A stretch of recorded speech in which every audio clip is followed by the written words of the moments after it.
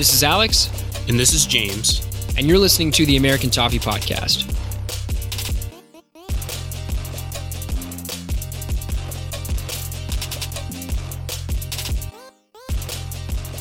What is up, everybody? Alex here, joined by Phil Kirkbride, the Liverpool Echo's Everton correspondent and a host of the Royal Blue podcast. Phil, thank you so much for joining me. No problem. Happy to be on and part of the pod. Yeah, everyone. Unfortunately, James couldn't make it. He ran late on an appointment. I guess they were late in seeing him. So it's just myself and Phil, but I think that'll be enough, don't you? I'm sure we've got plenty to discuss, haven't we? Yeah, so we had Adam Jones on the other day from the Echo. And, you know, one of the questions that I wish James and I asked him that I suppose I'll ask you now. What does a typical day look like for you working at the Liverpool Echo? I guess there is no typical day. I think journalism generally, no 2 days are the same. And although, of course, we're dictated to by the rhythms of the fixture list, and obviously our weeks are moulded by press conferences, etc. No 2 days is the same. It can be a situation like today where it's you're dealing with the fallout of a disappointing result and trying to think of and come up with colour and analysis and use the stuff we got after the game for reaction to try and move the situation on, as we would say in the industry.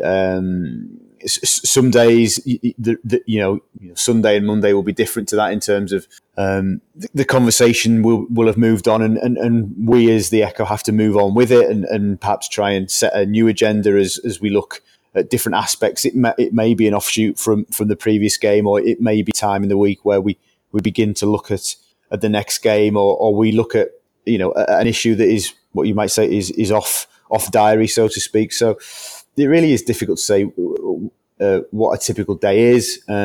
Obviously, when it's press conference day, our day largely revolves around me going up to Finch Farm and seeing the manager and coming back. And then that would usually be the day that we would sit down and record our pod, the Royal Blue. And then, as I say, it's every day is often different. That's awesome. I know in talking to Adam, he said that he's pretty much living the dream. He knew he wanted to be a journalist, but now he gets to cover Everton, which has been his football club from the jump.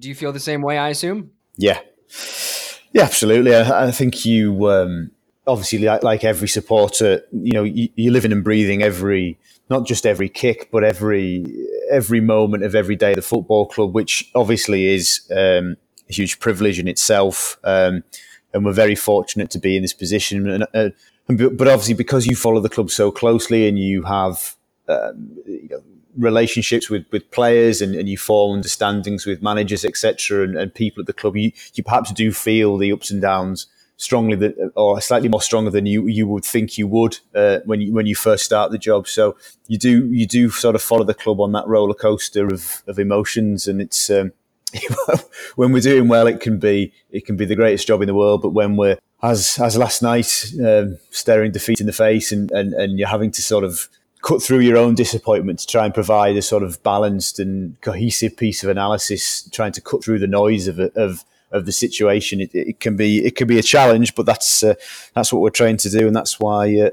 we're here.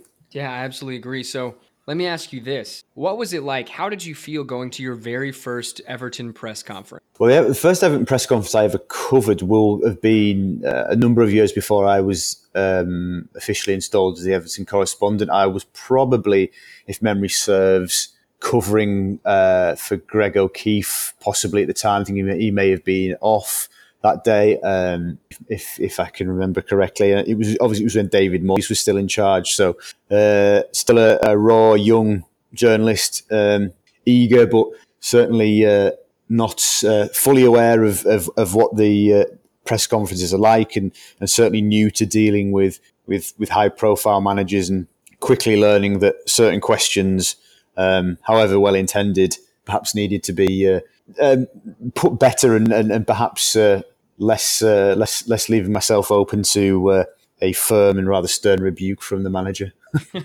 Has that happened on a couple of occasions? Oh, of course. I mean, I've worked alongside a number of managers since I took over the job, and yeah, there's been some ups and downs, as we say, and I'm sure your listeners can probably join the dots on that. And look, you have some frank discussions, difference of opinions, but largely on the whole, the managers that I've worked with have been decent fellas and fairly straight, and you know where you stand, and in terms of a working relationship, that's all you're after. Last question before we dive into talking about the match against Aston Villa yesterday. Do you have any other opportunity outside of a press conference to interact with the manager? Obviously, that's obviously the press conference is something that happens every week.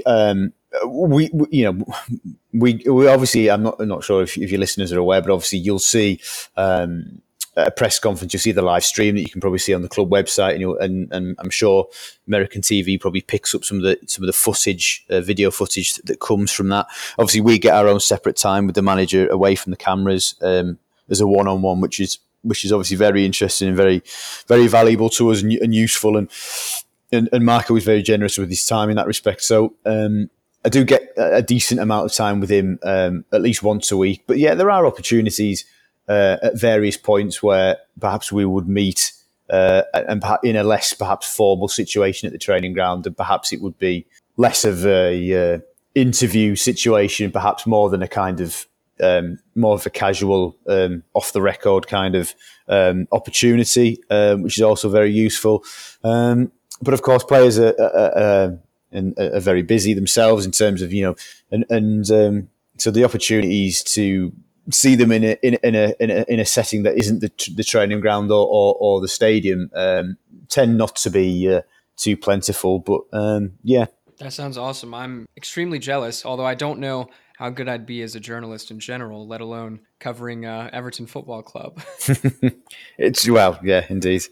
It's something that I never thought of before, is the fact that how you present your question specifically in a room full of people to the manager, maybe even if you're newer, right? If Marco Silva, if the press conference for Lincoln City coming up was the first one, you've got a room full of people, you've got cameras in which you can watch the live feed, and I think that would be a hugely stressful situation for me, at least. Yeah, you definitely get used to that. That's certainly the first time you have to do that, and a little bit intimidating perhaps, and you're perhaps very sort of aware of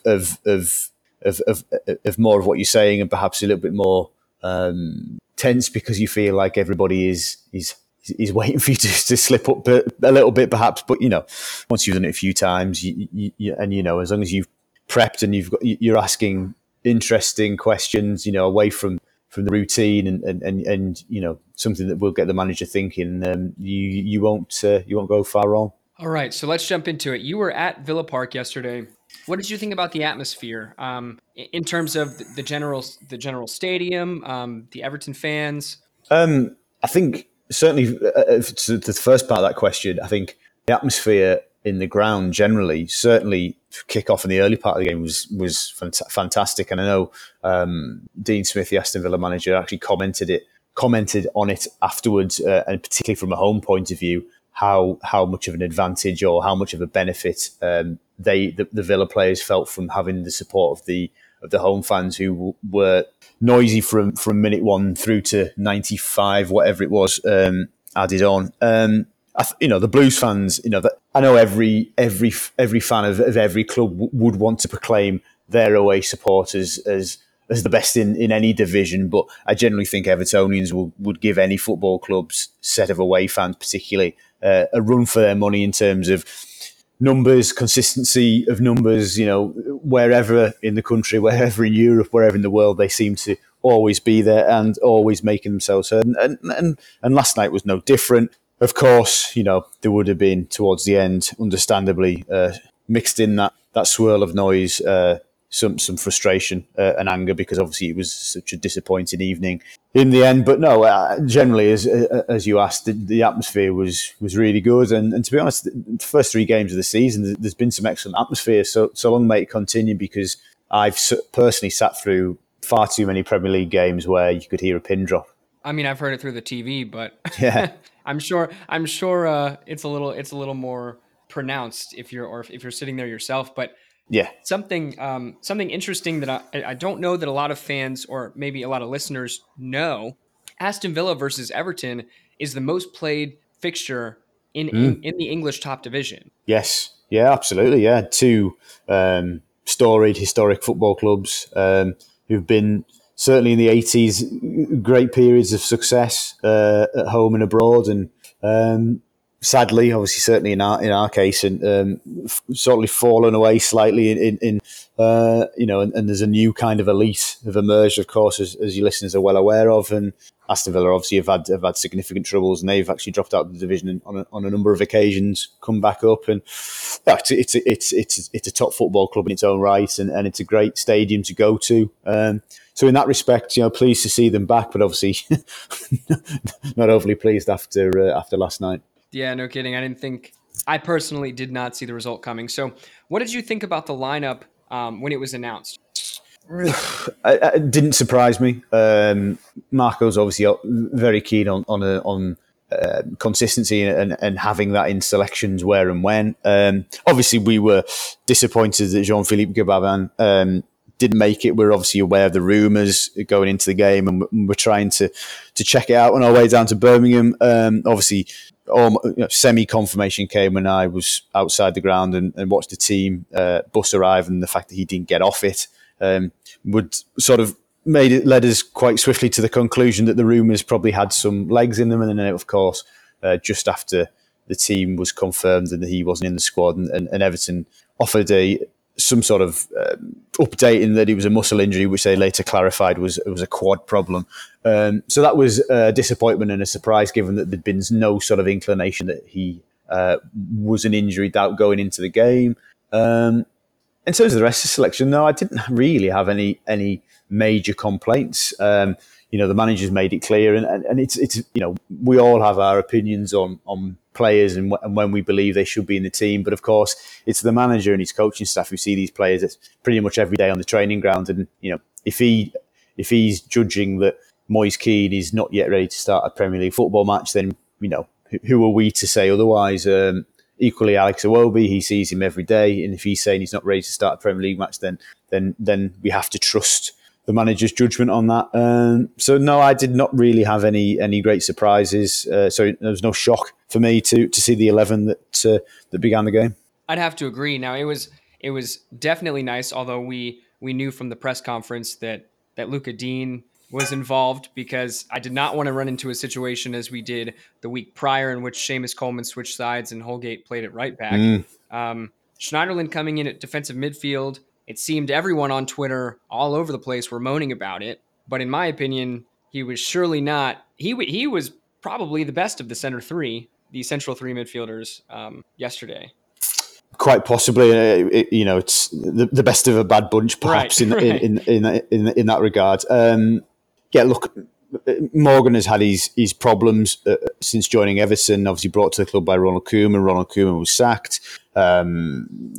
He was suffering with a crisis of confidence. That unfortunately things sort of snowballed, and there was that incident with Morales on the training ground, which is obviously well publicised. And I think he was certainly fighting for sort of approval, if you like, and fighting for his reputation amongst the fans at that point. But Silva was pretty clear from day one that he believed in Morgan, liked the player, and believed that he could bring him back to his best. He's probably still not there yet. In fact, he's not there yet, is he? But no, the manager still believes in him, and we were having the debate ourselves in the lead up to the game whether the manager would have kept faith with Gbamin had he been fit. Or would he have brought back Schneiderlin? And the conclusion was that Gbamin should have kept his place. But in the back of my mind, I always had this idea that maybe, even if Gbamin had been fit, Silva may have played Schneiderlin anyway. But yeah, he was the best of a bad bunch, and I'm not sure he'll be overly satisfied with that accolade, given the way the evening went. Right, he was the best of the bunch, but he was still probably below average. Yeah. In terms of what we could or he could expect of himself. I felt that we started the match very brightly, specifically in the first 20, 25 minutes. it seemed like the momentum was in our favor, right? And then all of a sudden, it just took one counterattack, a very clinical chance, and chance taken by Wesley. And next thing you know, it just felt like it was a year and a half ago all over again, in which we could not dig ourselves out of a hole.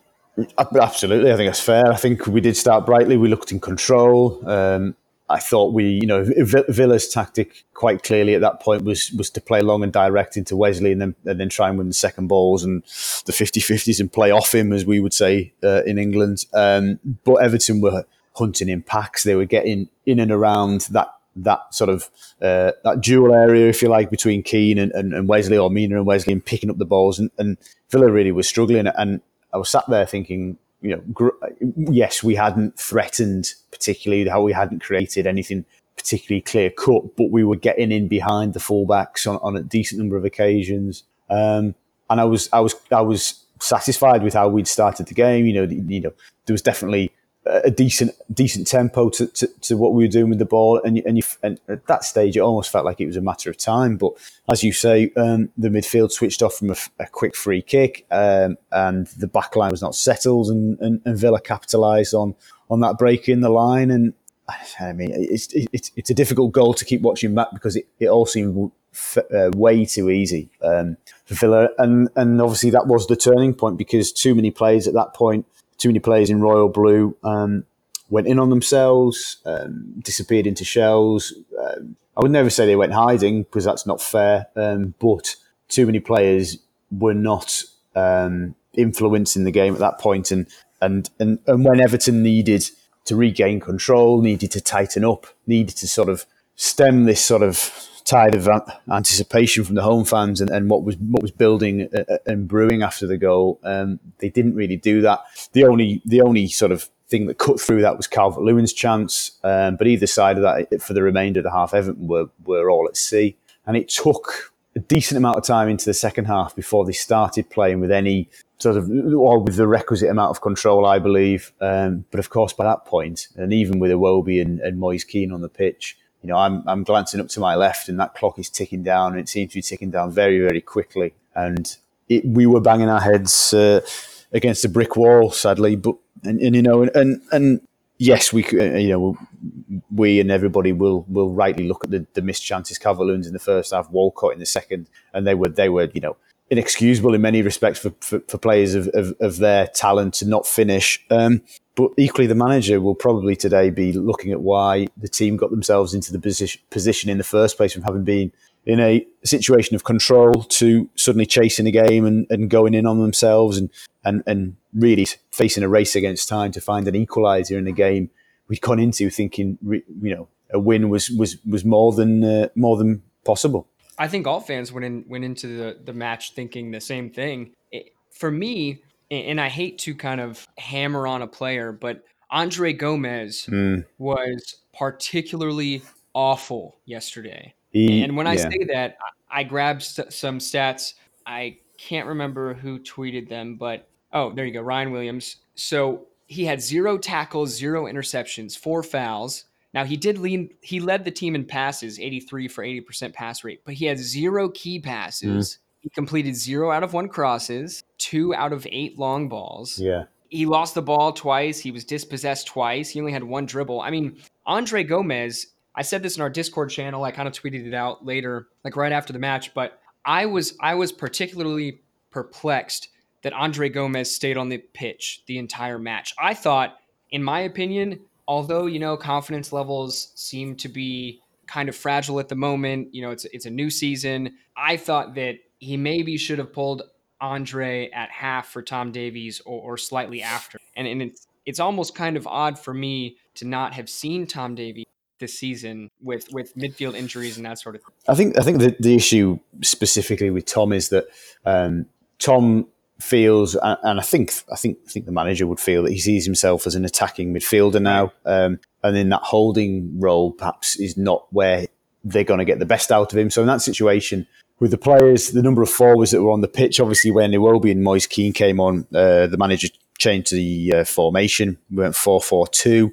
So adding in an attacking mid at that point, I don't know whether Marco felt that would upset a degree of the balance. Obviously, had to be wary of the fact that Villa were sat in, and the way that they were going to hurt us at that point was on the counter attack. So, does adding Tom Davies with his natural instinct to go forward and join in on the edge of the area, does that leave us a touch vulnerable? I don't know. We'll have to ask the manager. I'm just trying to do my best job of understanding his decision. And that's why I think Gomez stayed on the pitch. I was looking at it last night and thinking that I wonder whether Gomez, the best of Gomez, and getting Gomez back to a level that we saw at points last season, perhaps is what's needed. Is a change in formation, playing him as in a 3-man midfield, something that the manager wants to do and has spoken about.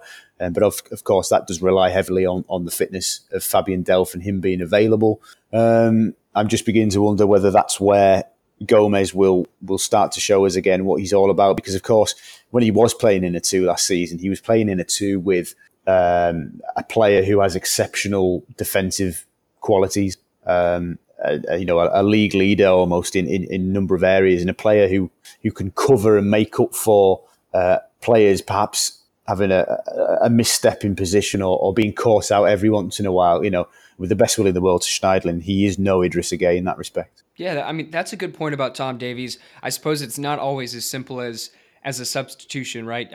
They obviously made the conscious effort to switch formations and play or bring on Keane and switch to a flat 4-4-2. However, when you bring up playing a 3-man midfield, a lot of fans have never really seemed to got on the Gylfi Sigurdsson hype train. Although he was joint top scorer with Richarlison last season, he also had the most assists. Now, everyone is mentioning that Gylfi has been a passenger this season in all 3 games, which I think you can pretty much agree. However, my question for you is, do you think that's really Gylfi's fault, or do you think that is down to the formation that we're playing and how high up he's told to play in relation to Dominic Calvert-Lewin at this point? It's difficult. It's probably a little bit of both, isn't it? I think if you take his performances in isolation, for a player of his technical ability, track record in terms of influencing games, creating opportunities, scoring goals,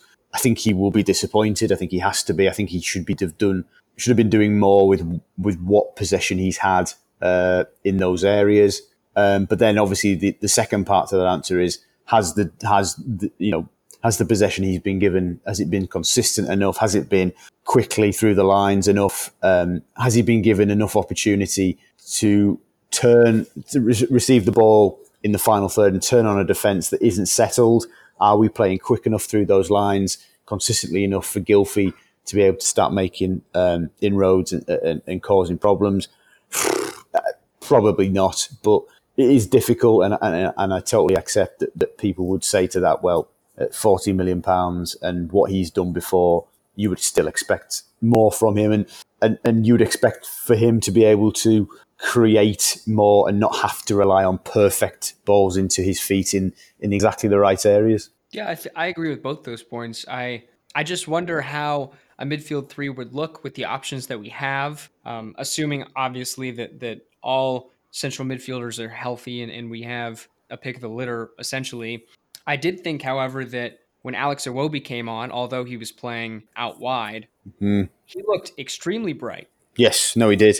He was told to play left in the 4-4-2, but equally was actually also told that he could effectively have free rein to roam and do as he saw fit, because Villa was sat in, men behind the ball. It needed somebody who could probe and have a little bit of guile and craft to try and unlock the defence. It wasn't easy, and we certainly didn't play through Villa too many times. It was more a case of playing round them or the odd counter-attack. But yeah, Iwobi looked bright, and I think he's possibly giving the manager a decision to make ahead of Wolves at the next weekend. I wouldn't be too surprised to see him start the game. Whether it's at Sigurdsson's expense, that remains to be seen. But it's an interesting call either way.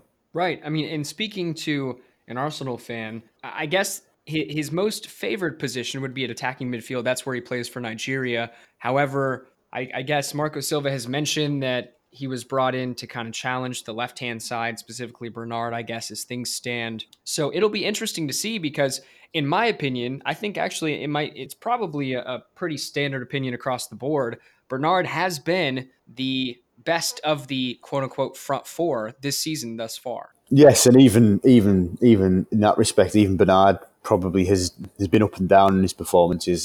Certainly, obviously, the match winner the previous weekend against Watford, of course, but started brightly last night and faded for me. So, and his pre-season itself was followed a similar pattern. So, yeah, he probably has been the brightest and most effective of the four. But in a little bit like our discussion about Schneidlin earlier, it's not an honour that he would certainly put on the in the trophy cabinet, if you like.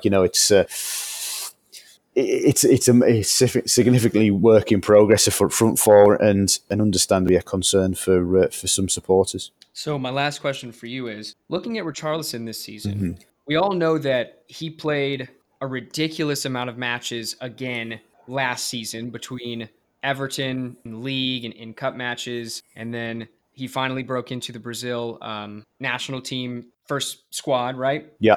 And then he played the Copa America, won the Copa America with Brazil, Yeah. and he was sick. He got the mumps.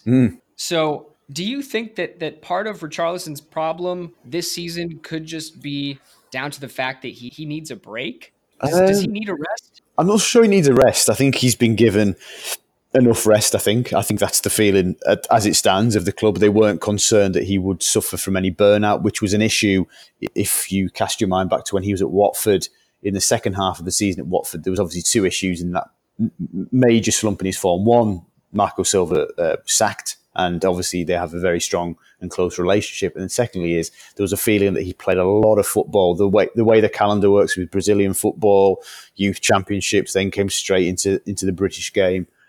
He played non-stop and had racked up a huge number of games. He won't have played that number of games come the end of 2019. So I don't think at this stage there's too many concerns about fatigue. But what I think we're looking at the minute is a player who didn't have a pre-season or much of a pre-season with Everton, and again has just been kind of chucked in because he's Richarlison and he has to play. And because it's not coming off, he's becoming more and more frustrated. And then when you become more and more frustrated, his performance level dips, his focus dips. And what happens on Friday night, and the manager's left with no opportunity, another option, but to bring him off. Yeah, and I think rightfully so. And Marco Silva said it a couple weeks ago that his goal for this season is to show his squad, his players, that it doesn't matter who you are, you cannot think to yourself every single week that you're going to start because your name is, Richarlison, because your name is Gylfi Sigurdsson. And I think a lot of fans have been a little premature in shouting for Keane or Iwobi or even Gabamin, right? Because he was just thrust into the lineup based on an injury. In my opinion, he should not have had the amount of minutes he's had so far. But it's been a little premature shouting for those players to start. However, I think one could argue that this coming week, Lincoln City is going to be the perfect time to give them significantly more minutes. And if not, then the Wolves match at the weekend. I think at this point, we really start to finally see competition for places. And given the result at Aston Villa, it's going to be even more interesting. Yeah, I'd be inclined to agree. As you say, you'd expect to see Moise Keane and Iwobi play a decent chunk of the game against Lincoln, purely to be getting minutes into their legs and maybe the manager in an ideal situation and League Cup ties against lower league opposition are often far from ideal, but in an ideal situation he may look to get 60, 70 minutes into them and then bring them off and then they would be perhaps, certainly in Iwobi's case and maybe in Keane's case, really, really pushing for a start. But of course, the manager, certainly in Moise Keane's case, has spoken a lot and very clearly about this young boy, because he's only 19, did not play a great deal of football in Italy last season. It's unfair and unrealistic to expect that he can suddenly, after only a few weeks in England, become a starter in the Premier League, because the physical demands of playing in this country are obviously much higher than they are anywhere else in the world. Yet, the clamour to play him from the start is only going to grow. I thought he looked lively last night when he came on. He should have finished the game with an assist, but of course, Walcott hit it over the bar.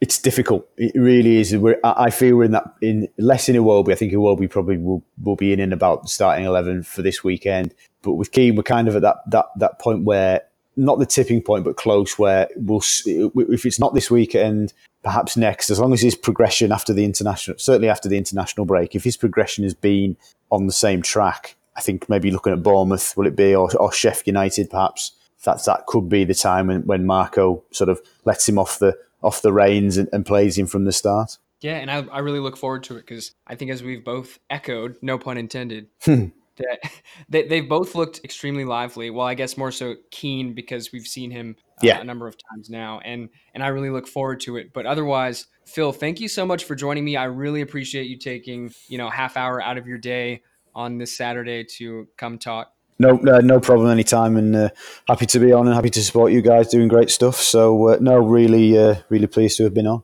Look out for our episode on Wednesday for a Wolves preview and a Lincoln City post-match review. Up the Toffees.